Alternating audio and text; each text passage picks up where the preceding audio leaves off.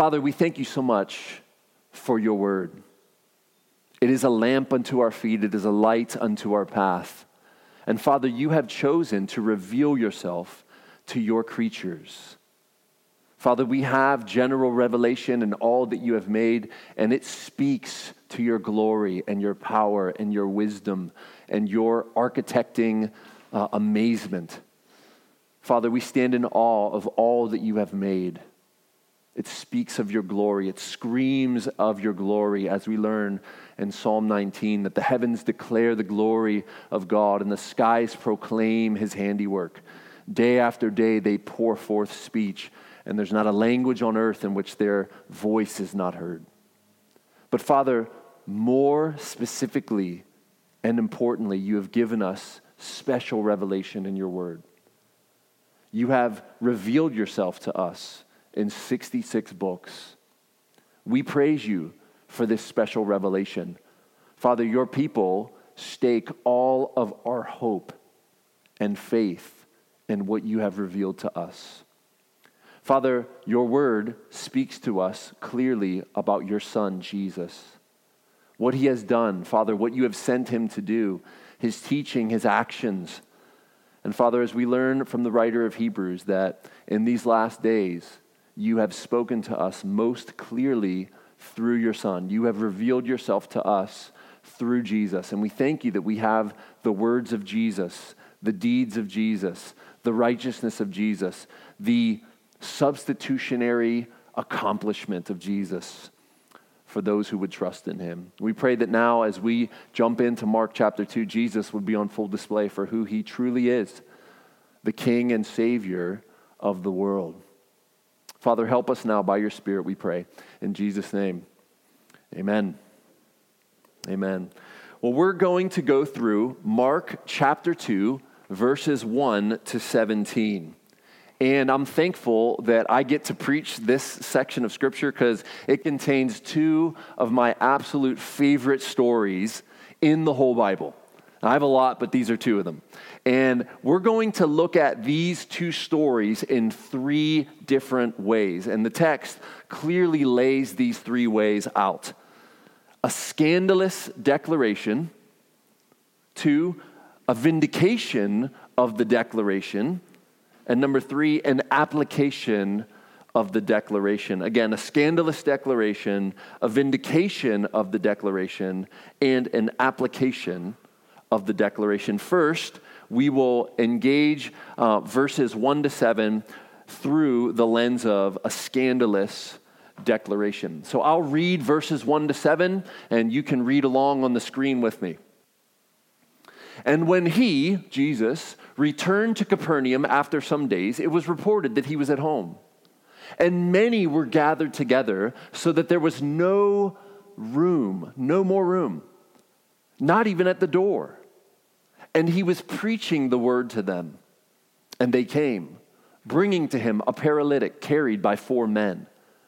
And when they could not get near him because of the crowd, they removed the roof above him. And when they had made an opening, they let down the bed on which the paralytic lay. And when Jesus saw their faith, he said to the paralytic, "Son, your sins are forgiven." Now some of the scribes were sitting there, questioning in their hearts, "Why does this man speak like that? He is blaspheming. Who can forgive sins but God alone?" A scandalous declaration. That declaration being, "Son, your sins are forgiven." Now, in verse 1, we see that Jesus returns to Capernaum after some days. Well, what was happening that he had to return? Well, you remember at the end of Mark 1 from last week, he healed a leper. And he told this leper, "Look, don't tell anyone what has happened to you." And the reason he said that was because he wanted to continue his preaching ministry. But instead of this healed leper, this cleansed leper, this man with a skin disease that was causing him to be ritually unclean and apart from the people of God and apart from the worship, he goes out and he tells everyone. And the crowds flock because of this news to Jesus. And he can no longer speak freely. In fact, this is what Mark 1:45 says. But he, Jesus, went out and this is the leper. But he went out and began to talk freely about it and to spread the news so that Jesus could no longer openly enter a town, but was out in desolate places. And people were coming to him from every quarter. So Jesus had to leave and go out to desolate places. And even in those desolate places, people were still flocking to him. And even though we like to see Jesus, especially in the book of Mark, as the miracle worker, as the exorciser, as the one who is performing signs and wonders, his mission is stated clearly in chapter 1, verses 38 to 39. And he said to them, "Let us go on to the next towns that I may preach there also, for that is why I came out." Jesus said, "I came to preach. I came to share the good news. I came to talk about the kingdom of God, and the king of that kingdom is now at hand. It's time to repent and believe." And he went throughout all Galilee, preaching in their synagogues and casting out demons. And this was Jesus' ministry. So after being out in the wilderness and encountering crowds there, he comes to Capernaum. Now, Capernaum is on the Sea of Galilee. In fact, it's on the northwestern part of the Sea of Galilee. And this is where Andrew and Peter and James and John were from. In fact, Peter has his house there along with Andrew. And we learned from chapter 1 that Jesus went into his house, and Peter's mother-in-law was sick. And so Jesus heals her, and she gets up and she begins to wait on them. And this probably is home for Jesus. Peter's home is now probably, for this season, Jesus' home. And I think that in verse 1 here, it was reported that he was at home, means he was at Peter's house in Capernaum. And Peter's house is right on the sea, for he and Andrew and James and John were fishermen. And so right on the sea there, and on the Sea of Galilee, in this little town of Capernaum, Jesus called home temporarily. It is still true that foxes have holes and birds of the air have nests, and the Son of Man has no place to lay his head. This was not his home. It was Peter and Andrew's home, but he was allowed to stay there. And so in that sense, it was his home. And many, verse 2, many were gathered together. How many? So that there was no more room, not even at the door. So imagine this scene. You have this little house in this little fishing village, a significant fishing village, but little nonetheless. And here's this home that was fairly large, enough to have Jesus and Andrew and Peter and James and John and Peter's wife and Peter's mother and a crowd. It had to be somewhat large. But the house is so packed that Jesus has to kind of huddle in the middle, I imagine, and all these people around him, and he's probably teaching in a circle, looking, connecting with eyes, and there's people in the windows looking in, and there's people crowded at the door, a shoulder upon hands, upon necks, and stretched necks, and people are just dying to get a hearing of this teaching. Because everywhere that Jesus went, amazing things happened. These people have never heard anything like this or have seen anything like this. And so Jesus was like a magnet, just drawing people to himself with his authoritative teaching and miraculous deeds. So there's no room. There's not even room at the door. You can't come in if you wanted to. Just bodies everywhere, a wall of bodies, a human wall, if you will. Everyone just listening, trying to hear, trying to see this prophet. Deuteronomy 18:18. And he was preaching the word to them. I love it. So Jesus was preaching. What was he doing in Peter's home here? He was preaching the word. He's probably expounding the Old Testament and speaking with authority as he did on the Sermon on the Mount. You've heard it said, but I say. You've heard it said, but I say. The scribes say this, I say. And he's teaching the Old Testament with authority, not like the scribes and the Pharisees. And verse 3, and they came. Who is the they? Well, at the end of verse 3, 4 men. 4 men come, and they're coming with someone. Who is it? A paralytic. And they came, bringing to him, Jesus, a paralytic carried by 4 men. A paralytic was one who was paralyzed, not able to move. Clearly, if he's being carried by 4 men, he doesn't have mobility. So he's on some kind of a stretcher. Probably each guy has a hand on the corners of the stretcher, and they're bringing him, and they come to the house where he is, Peter's house, and there's a wall of human bodies, and they can't get in, and they can't get their friend, this paralyzed man, to Jesus. And it's clear what they want. They want him to cause their friend to be unparalyzed, to be healed. And so they see this obstacle. We can't get to him because the door's all blocked up and the windows are all blocked up. So they take an alternative route. Often the homes would have a staircase going up top so you could go onto the roof. And so this is what they do. And they, verse 4, when they could not get near him because of the crowd, they removed the roof above him. Now let's stop for just a second. Imagine this. You're in Peter's house, and Jesus is teaching in the middle of the house, and all of a sudden, particles of roof start falling from the ceiling. And people are going to notice this, and at first they'll be like, what's going on? And so they're a bit distracted from Jesus' teaching, but then large chunks start to fall.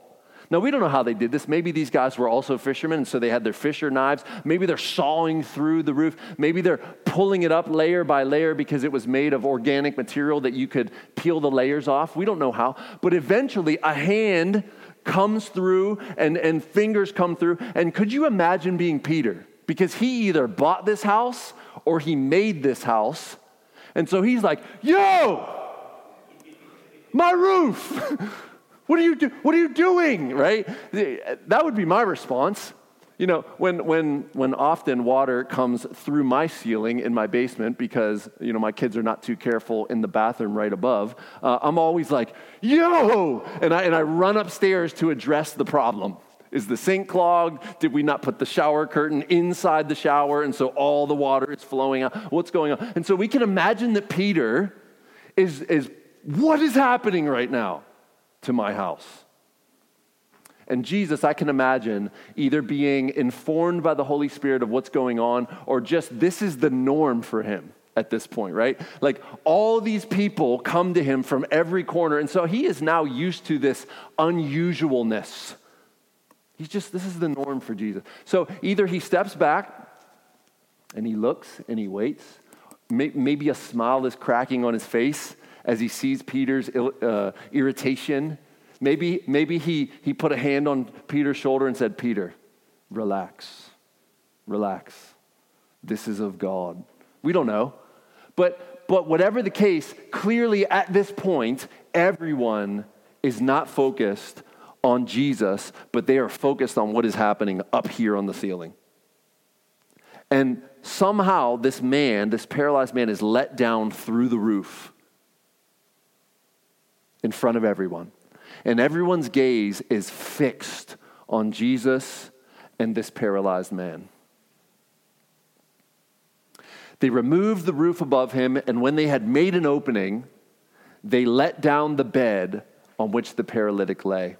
Verse 5, and when Jesus saw their faith, he said to the paralytic, what's interesting here is Jesus sees the faith of not only the 4 men, but the faith of the paralytic. What does this mean? Well, this means that their trust that Jesus could do something about this man's condition is on full display because look at the actions that they've taken. I think of James in his letter when he says, you say you have faith, I will show you my faith by my deeds. And this is what's happening here. These men are visibly displaying their trust that Jesus can do something about this paralyzed man. Now, just a little nuance for some of you who get hung up on faith and healing and faith healing.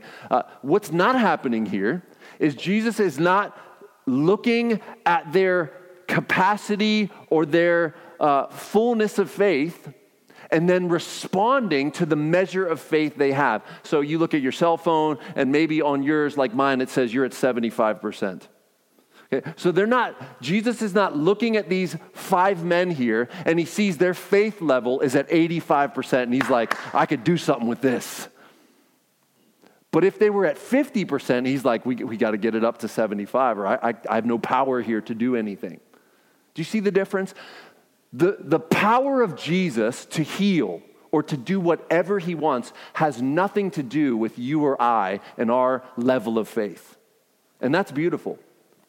What is being displayed here is these men believe that Jesus could do something. So their faith is not curved in on themselves. Jesus is not rewarding their belief, and now he's going to give their strength of belief a healing. No, their faith is in him.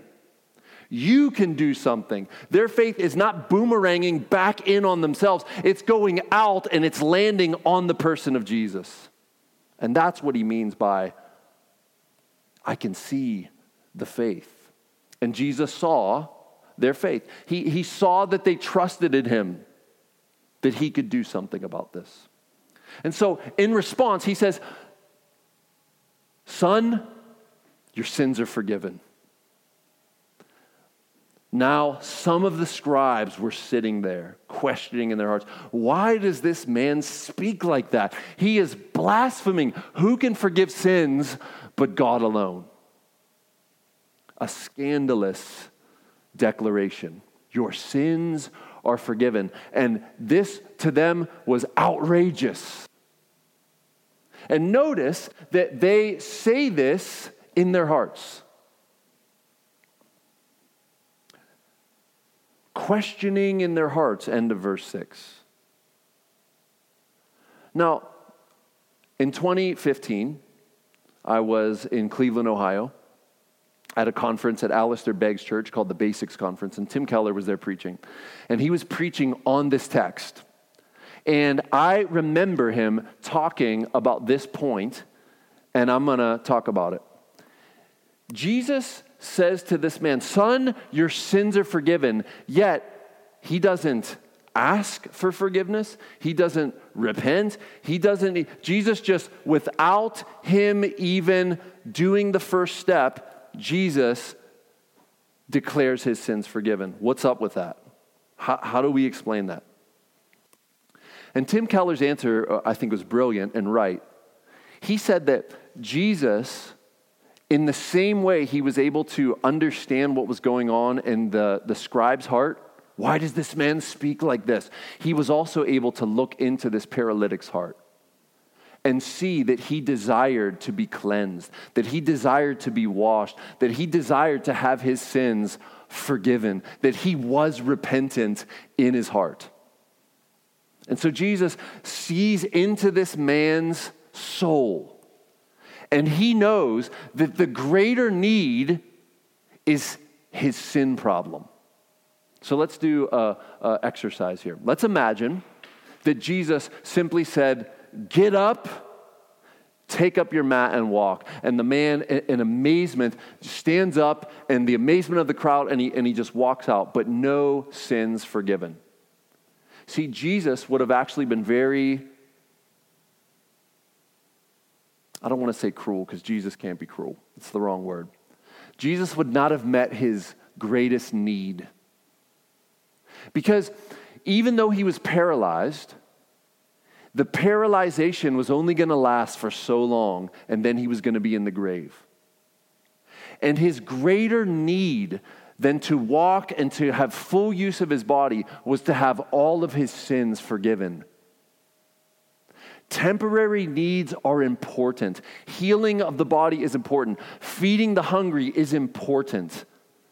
But friends, if it doesn't lead to the forgiveness of sins, we have not done the most good to people, and Jesus would have not, if you will, done the most good to this guy. The most good Jesus could have done to him was to say, son, your sins are forgiven.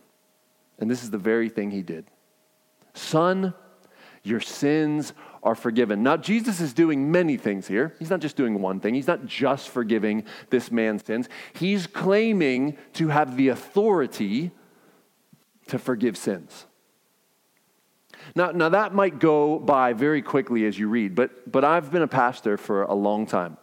I've been a pastor of Eternal City Church for over 5 years, and I was a pastor on a team of pastors prior to that for 4 or 5 years too. And some of the hardest things to pastor people through is affairs. And so imagine you're doing pastoral counseling, and you're sitting with the husband and the wife, and let's just say that the husband is the one who was cheating.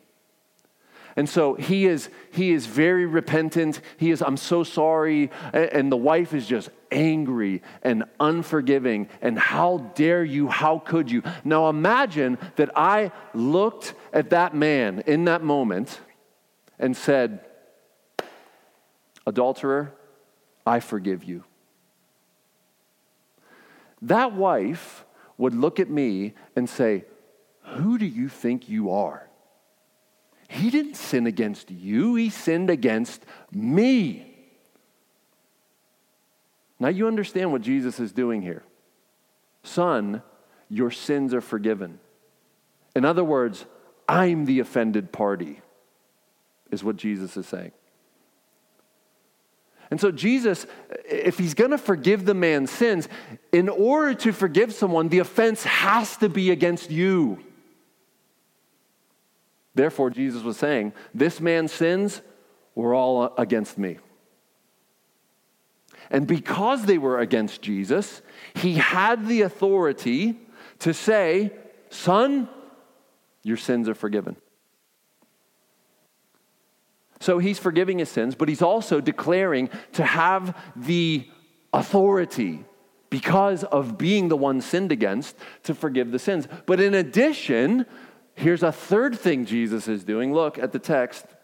Some of the scribes, verse 6, were sitting there, questioning in their hearts, why does this man speak like that? He is blaspheming. Who can forgive sins but God alone? And they're right. They are theologically on point.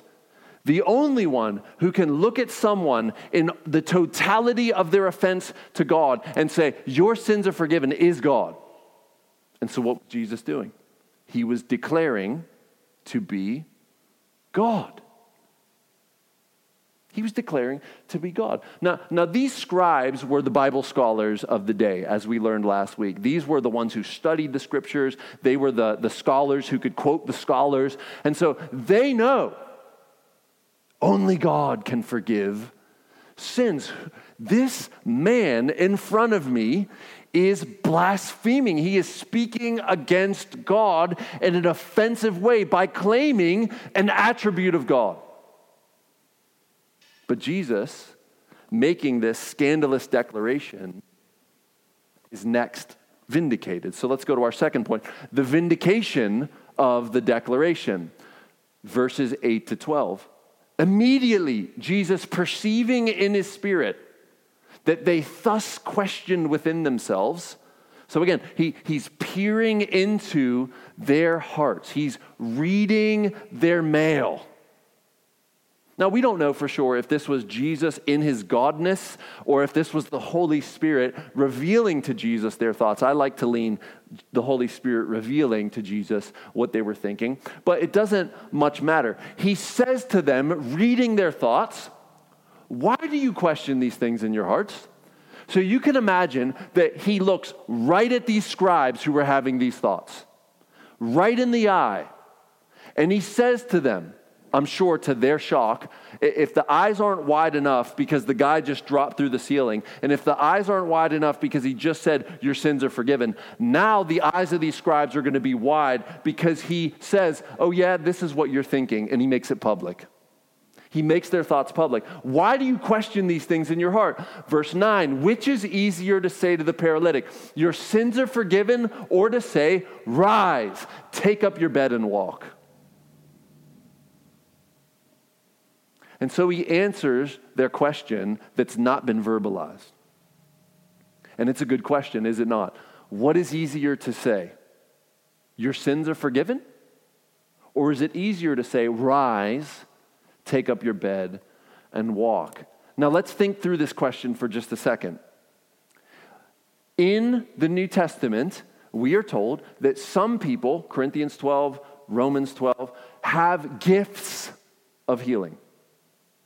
And so if you have gifts of healing, sometimes you're able to pray for someone and they actually get healed.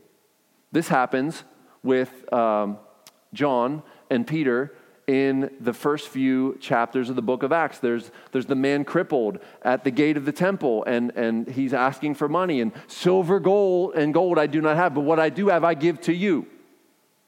Get up and walk. And so, Peter pulls him up, and he's healed.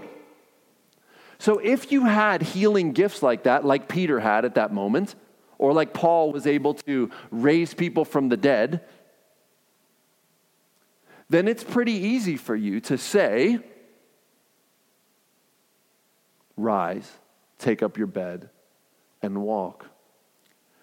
But for Jesus to be able to say to this man, son, your sins are forgiven, it would cost him everything. His very life. It would cost him losing the very life that he is the author of. The one who created life itself became a human living being. He would lose his life in order to say to this man, son, your sins are forgiven. And so the answer to the question is, it was way harder for Jesus to say to this man, your sins are forgiven.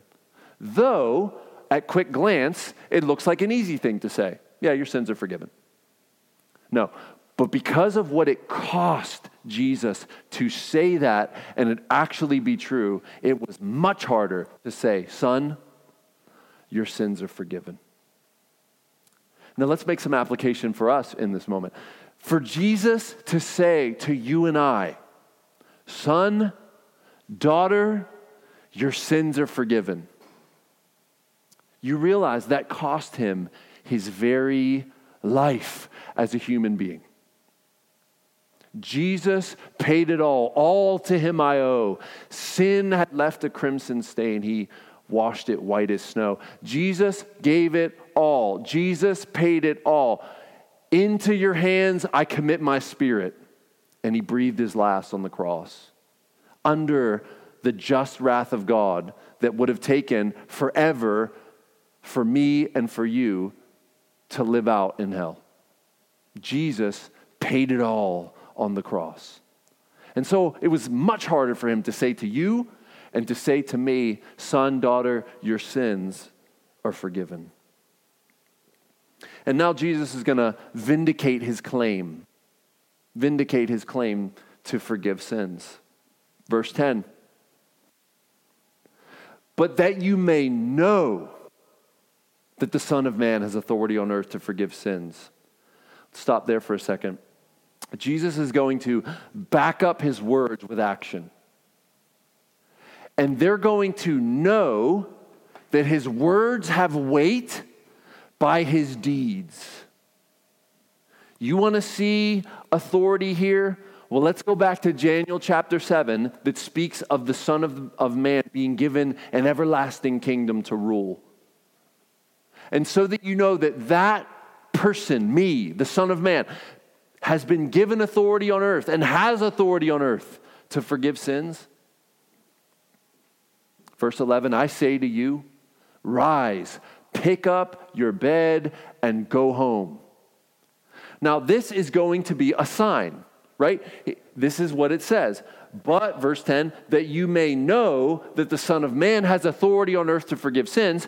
Now he's going to say, this is going to point to that.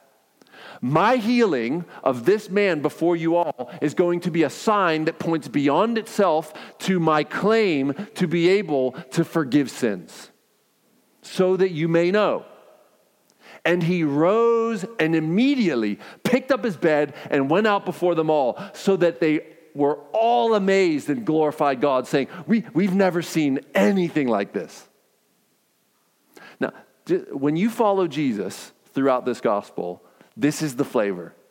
I mean, amazing, miraculous things are happening surrounding this man constantly. And here, let's imagine this. Jesus says to the guy, your sins are forgiven. And people are freaking out in their heads. And then he says, okay, I know what you're thinking. But so that you know that I have authority to say that, watch this. Rise. Take up your bed and go. And the guy who knows how long he's been paralyzed, but clearly up until this second, he could not move. He gets up and eyes widen. And he rolls up his mat. And the crowd parts like the Red Sea. And he walks right out. And everyone is wide-eyed, amazed. And they're like, praise God, we have never seen anything like this. This is amazing. This is amazing. And so here Jesus is making a claim that causes outrage, at least in the heart of these scribes. He then vindicates his claim by healing this man. And then, jumping into verses 15 to 17, what we have is an application of this declaration. An application of this declaration. He went out again beside the sea. Now remember, he's in Capernaum. Peter is a fisherman. He lives by the sea. And so all he has to do is basically go out of the house, and he's right there by the sea. And so he goes out, and he's by the sea.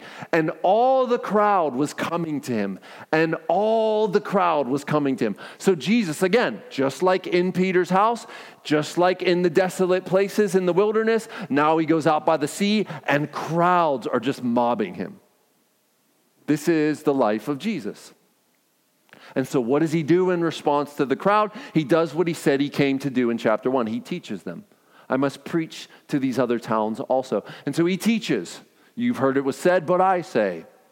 You've read Exodus like this, but I say that this is the actual interpretation. And he's teaching them. You want to honor God? Do this. Don't do this. And so he's teaching. And he leaves this teaching in verse 14. He passes by and sees Levi, the son of Alphaeus, sitting at the tax booth. And he says, follow me. Now, here's what was the deal with tax collectors. Many different kinds of tax collectors. But in this little section of Roman-ruled territory, Capernaum, Levi was more than likely kind of like a customs tax guy. Right? So if you want to go on the turnpike, you must pay a toll to get on. And depending on where you get off, it's either heftier or lesser. But if you go all the way to Philly or New Jersey from Pittsburgh, you're paying a lot of money. And so ships that would come in to Capernaum would be taxed. Fish that would be brought in from the Sea of Galilee to Capernaum, this fishing village, would be taxed. All of the movement of economics would be taxed by Rome through one who would bid on the region. And what their bidding looked like was, hey, Rome, I can get you this much money. And then another tax bidder would say, well, I could get you this much money. And Levi was the one who won this area. And the way they would make their money is they would take extra. And they were allowed to take extra by Rome. And they had the force of Rome behind them to take more. And so think about what's happening here. This is a Jewish man, Levi, the son of Alphaeus, and he is keeping his own people oppressed by Rome by collecting funds to fund the government and to fund the Roman guard and to fund the Roman criminal justice system that would keep the Jews in line and that would ultimately put Jesus on a cross.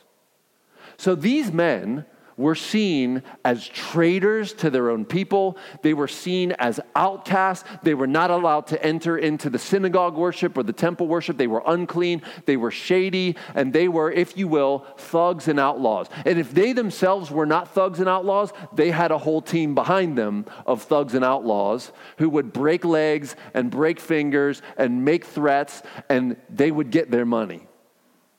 They would get their money. And so Levi is not loved probably by Peter and Andrew, by James and John. Why? Because he is collecting money on every fish they catch. So we can assume, we don't know, but we can assume that Levi does not probably have a favorable relationship with Peter, Andrew, James, and John being in their village and them probably having to make deals with him. Probably. But Jesus, ignoring all the cultural no-nos, all the taboos, looks at him sitting there at the tax booth and says, "You, follow me.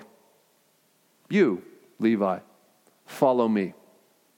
And amazingly, verse 14, he rose and followed him. He rose and followed him. Now, I love the account in Luke. Luke 5:28 says it a little more descriptively. Listen to this. And leaving everything, he rose and followed him. Now, I don't remember what commentator pointed this out, but I think it's significant. Peter and Andrew and James and John, they left their fishing business. But if this whole thing with Jesus didn't go well, they could go back. They could go back. But not Levi. Once you leave that post, another bidder is boom, right in there to take your spot, and you're out. This cost Levi everything to follow Jesus. That's what the text says in Luke 5:28. And leaving everything, he rose and followed him. I love this because it is a picture of this parable that Jesus tells in the other Gospels of finding a treasure. You remember that parable, don't you? That there's a man wandering in a field and he stumbles upon something in the field and he looks down and there's a box or something sticking out of the dirt a little bit and he brushes it off a little bit and he's like, and he opens up the chest and it's full of wealth. Gold coins and riches. And quickly he buries the chest, covers it up, makes sure no one sees, and then he goes and buys that field. In joy, he liquidates everything he has in order to buy that field. And this is likened to Levi. Because Levi, seeing a greater treasure in Jesus, liquidates everything and follows Jesus. And I love that parable Jesus tells because he says in his joy, he went and liquidated everything. I could just imagine Levi with a big smile on his face. And this shows not only the compellingness of Jesus, but his authority to say, "You follow me." And I could just see Levi with a big smile on his face, getting up and following Jesus. And let's look what happens next. Verse 15. And as he reclined at table in his house, so we can imagine that Levi probably has his house in Capernaum as well. It's probably a large house because he was a tax gatherer, and tax gatherers were very wealthy. Imagine Zacchaeus, whom Jesus forgives and heals, and he promises to pay back 4 times what he owes anyone that he's extorted. And so Levi here probably has a nice house. And he has invited all of his buddies, all of his crew. And remember who Levi is. His crew were not seen as outstanding moral citizens. They were not favorable people. And as he reclined at table in his house, this is Jesus, many tax collectors and sinners were reclining with Jesus and his disciples, for there were many who followed him. I love this. So this is a picture of a party, of a banquet, And it shows the crowd that Jesus kept. I love that Jesus, when he went to start collecting disciples, did not go to those with 7 PhDs and the top elites like Nicodemus, the teacher of Israel. He didn't pick any scribes. He didn't pick any Pharisees. Rather, he goes to plain blue-collar fishermen and now this thug of a tax collector, and he says, "You are my disciple." And Matthew, amazed that not only would Jesus receive him, but pull him into his closest associates and make him one of his disciples. He's like, "Friends, you need to meet this new friend of mine." And so, amazingly, they all come. And Jesus is not so concerned about what other people think as to who he's going to hang out with. So let's look at it a bit, and then we'll make some application. And the scribes and the Pharisees, or the scribes of the Pharisees, it's translated both ways, meaning that not all the Pharisees were scribes. Some of the Pharisees were businessmen. Some of the Pharisees were regular people, but they were orthodox and they were adherents to the Mosaic law very strictly, even tithing mint and cumin and dill and straining their drinks so they wouldn't eat an unclean animal. Very strict adherence to the law, very theologically orthodox, reformed, if you will. And there were scribes who were Pharisees as well. And so that's probably what this means. And the scribes of the Pharisees, they were scribes in the camp of the Pharisees. When they saw that he, Jesus, was eating with sinners and tax collectors, said to his disciples, "Why does he eat with tax collectors and sinners?" They're outraged again. They are scandalized again. Now, they were probably not in the dinner party because they're scandalized by the dinner party. They're probably looking from the outside in. They're looking at the party from afar saying, not me. I won't be seen with her. I won't be seen with him.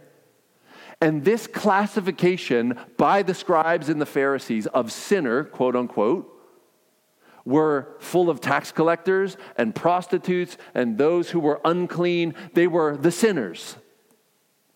But they were the sinners in exclusion of the non-sinners, at least in the minds of the scribes of the Pharisees. And I would argue in the minds of many Jewish adherents to Judaism of that day. And so in their mind, they kind of had a caste system. And so there were the righteous, you had the Pharisees and the scribes and the chief priests and the Levites way up here, and you had the rabbis way up here. And then you had your regular folk who were synagogue worshipers, and they did the sacrifices, and they adhered to the law as best they could. But then down here, you had the sinners, the lowest class of people. And amazingly, this is who Jesus is kicking it with. In fact, he would say, "My people. My people." I love it. And they are outraged by this scandal. Why does he eat with tax collectors and sinners? Now, for you and I, this might not be so weird because you go to the pub, you go to the bar, your relatives are crazy people. And so you're like, I'm around the tax collectors and sinners all the time. I can't get away from them. Okay. But here's what's going on here. To eat with someone in this culture, in the Middle Eastern Jewish culture, and even today in the Middle East, it's like this. To eat with someone is to say, "You are my people." It's to say, "You are my associates. I fellowship with you. I partner with you. I identify with you." And so here's Jesus identifying with the lowest class of people in his day. And why does he identify with them? Because he is going to substitute himself for these very ones who recognize themselves to be in the class of sinner. Let's move on. And when Jesus heard about it, or heard it, maybe he heard the disciples, because they don't go to Jesus, they go to the disciples. They say, "Why does he eat with tax collectors and sinners?" So either the disciples said to Jesus, "Hey, they're a little messed up, they're bent, They're upset because you're eating with this crowd here. Or he heard them say it. It doesn't matter. But he says to them, the scribes of the Pharisees, those who are well have no need of a physician. This is a common proverb used both in Greek and Hebrew. It was a proverb, a common saying of the day. And so Jesus uses it. He employs it. Those who are well have no need of a physician, but those who are sick. I came not to call the righteous, but sinners. Luke says it a little more clearly. He adds detail. Luke 5:32. I have not come to call the righteous, but sinners to repentance. And so get the picture. In the minds of the scribes of the Pharisees, there are classes of people. And these prostitutes, these thugs for Rome, these tax collectors, they are the sinners. They are the ones who lie in wait for people's blood, the extortioners, the greedy, the swindlers, the sexually immoral, the drunkards, the swindlers, the sinners. And then in the scribes of the Pharisees' minds, you have this class of righteous people. And amazingly, Jesus says in response to their outrage, look, it's not the healthy who need a doctor. It's the sick people. And I have not come to call righteous people, but sinners to repentance. Now, here's what that doesn't mean. What that doesn't mean is that there are righteous people and there are sinners. No, rather, there are people who know they are sinners, and there are people who think they are righteous. These are the categories. And so Jesus, in a cryptic way, is saying to these scribes of the Pharisees and those who would follow in their camp, their tribe, he's saying, look, if you think you're righteous, if you think you're not a sinner, I have not come for you. I have not come to call you. I have not come to forgive you because you don't think you need forgiveness. And this is very hopeful for us who know ourselves to be in need of a Savior, is it not?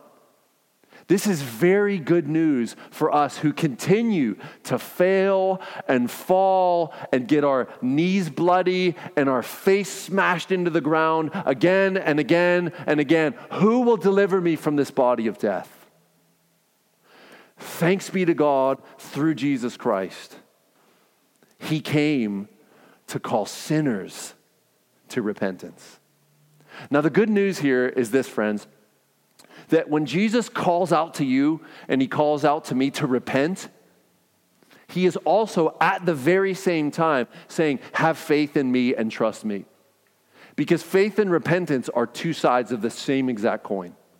You can't exercise leaving everything as Levi did, repentance. You can't exercise that without at the same time exercising your faith in Jesus to forgive you of your sins and to receive you as a sinner. Romans 5:8 is good news. While we were yet sinners, Christ died for us, for the ungodly. And so if you see yourself, if you know yourself to be a sinner tonight, good news, you're the person that Jesus came for. I am the person that Jesus came for. And the good news that comes after that initial declaration of your sins can be forgiven is all of you sinners, quote unquote, your sins can be forgiven as well. Turn to me and be forgiven. This is good news. Now, to realize the impact that Jesus had on Levi, you need to understand his other name. His other name is Matthew, and he is the author of the first gospel of the New Testament. Matthew, Mark, Luke, and John. This man was so radically received and changed by Jesus that he writes 28 chapters to tell the world about Jesus. Talk about radical transformation. And talk about Jesus receiving the lowest of the low and then doing great things with them. An enduring gospel 2,000 plus years old from this man, Levi. It's a beautiful, beautiful story. And this same hope, friends, is our hope. It's our hope that Jesus will finish what he started. And he could do great things through you and I, no matter what background you came from. Maybe you come from a more scribish background and you did everything good. We need to repent of the good we did to avoid Jesus. But maybe you're like Levi and his buddies, sinners, and you know yourself to not be right with God. There's good news for you. You can turn from all that darkness that plagues your conscience with guilt. And you can turn to the one who has authority on earth to forgive sins and be forgiven. And watch what he can do with ordinary, sinful men and women, cleansed, washed, and forgiven. He tells us, because of his authority, go and make disciples. Seek first my kingdom and my righteousness, and you will see my kingdom expand through your efforts. And I will continue to change and transform you into the person that you have no ability to change and transform yourself into. Watch what I do with you is what Jesus is saying to you tonight. What he's saying to me tonight. And so we must, like Levi, leave everything and follow him. And let's trust him to radically change and transform us and do amazing things for the expansion of his kingdom. Let's pray. Father, we thank you for this story, this scandalous declaration of Jesus. Your sins are forgiven.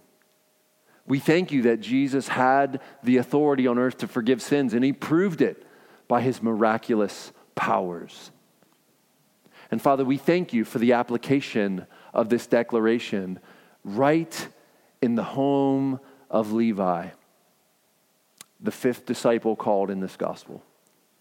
Father, we thank you that Jesus reaches out still today, tonight, to sinners. And he calls them to follow him, to trust in him. Father, would you give grace to every person watching this, listening to this, to see themselves not as righteous, not in need of a Savior, but rather as a sinner in need of a Savior. Holy Spirit, only you can do this mighty work on the hearts and on the soul. So would you do your work? And Father, may these ones, as we who are already your children, have found you to be powerful, mighty, and willing to save. We thank you, we praise you, and now as we continue in worship, continue to meet with us, we pray, by your Spirit. In Jesus' name, amen.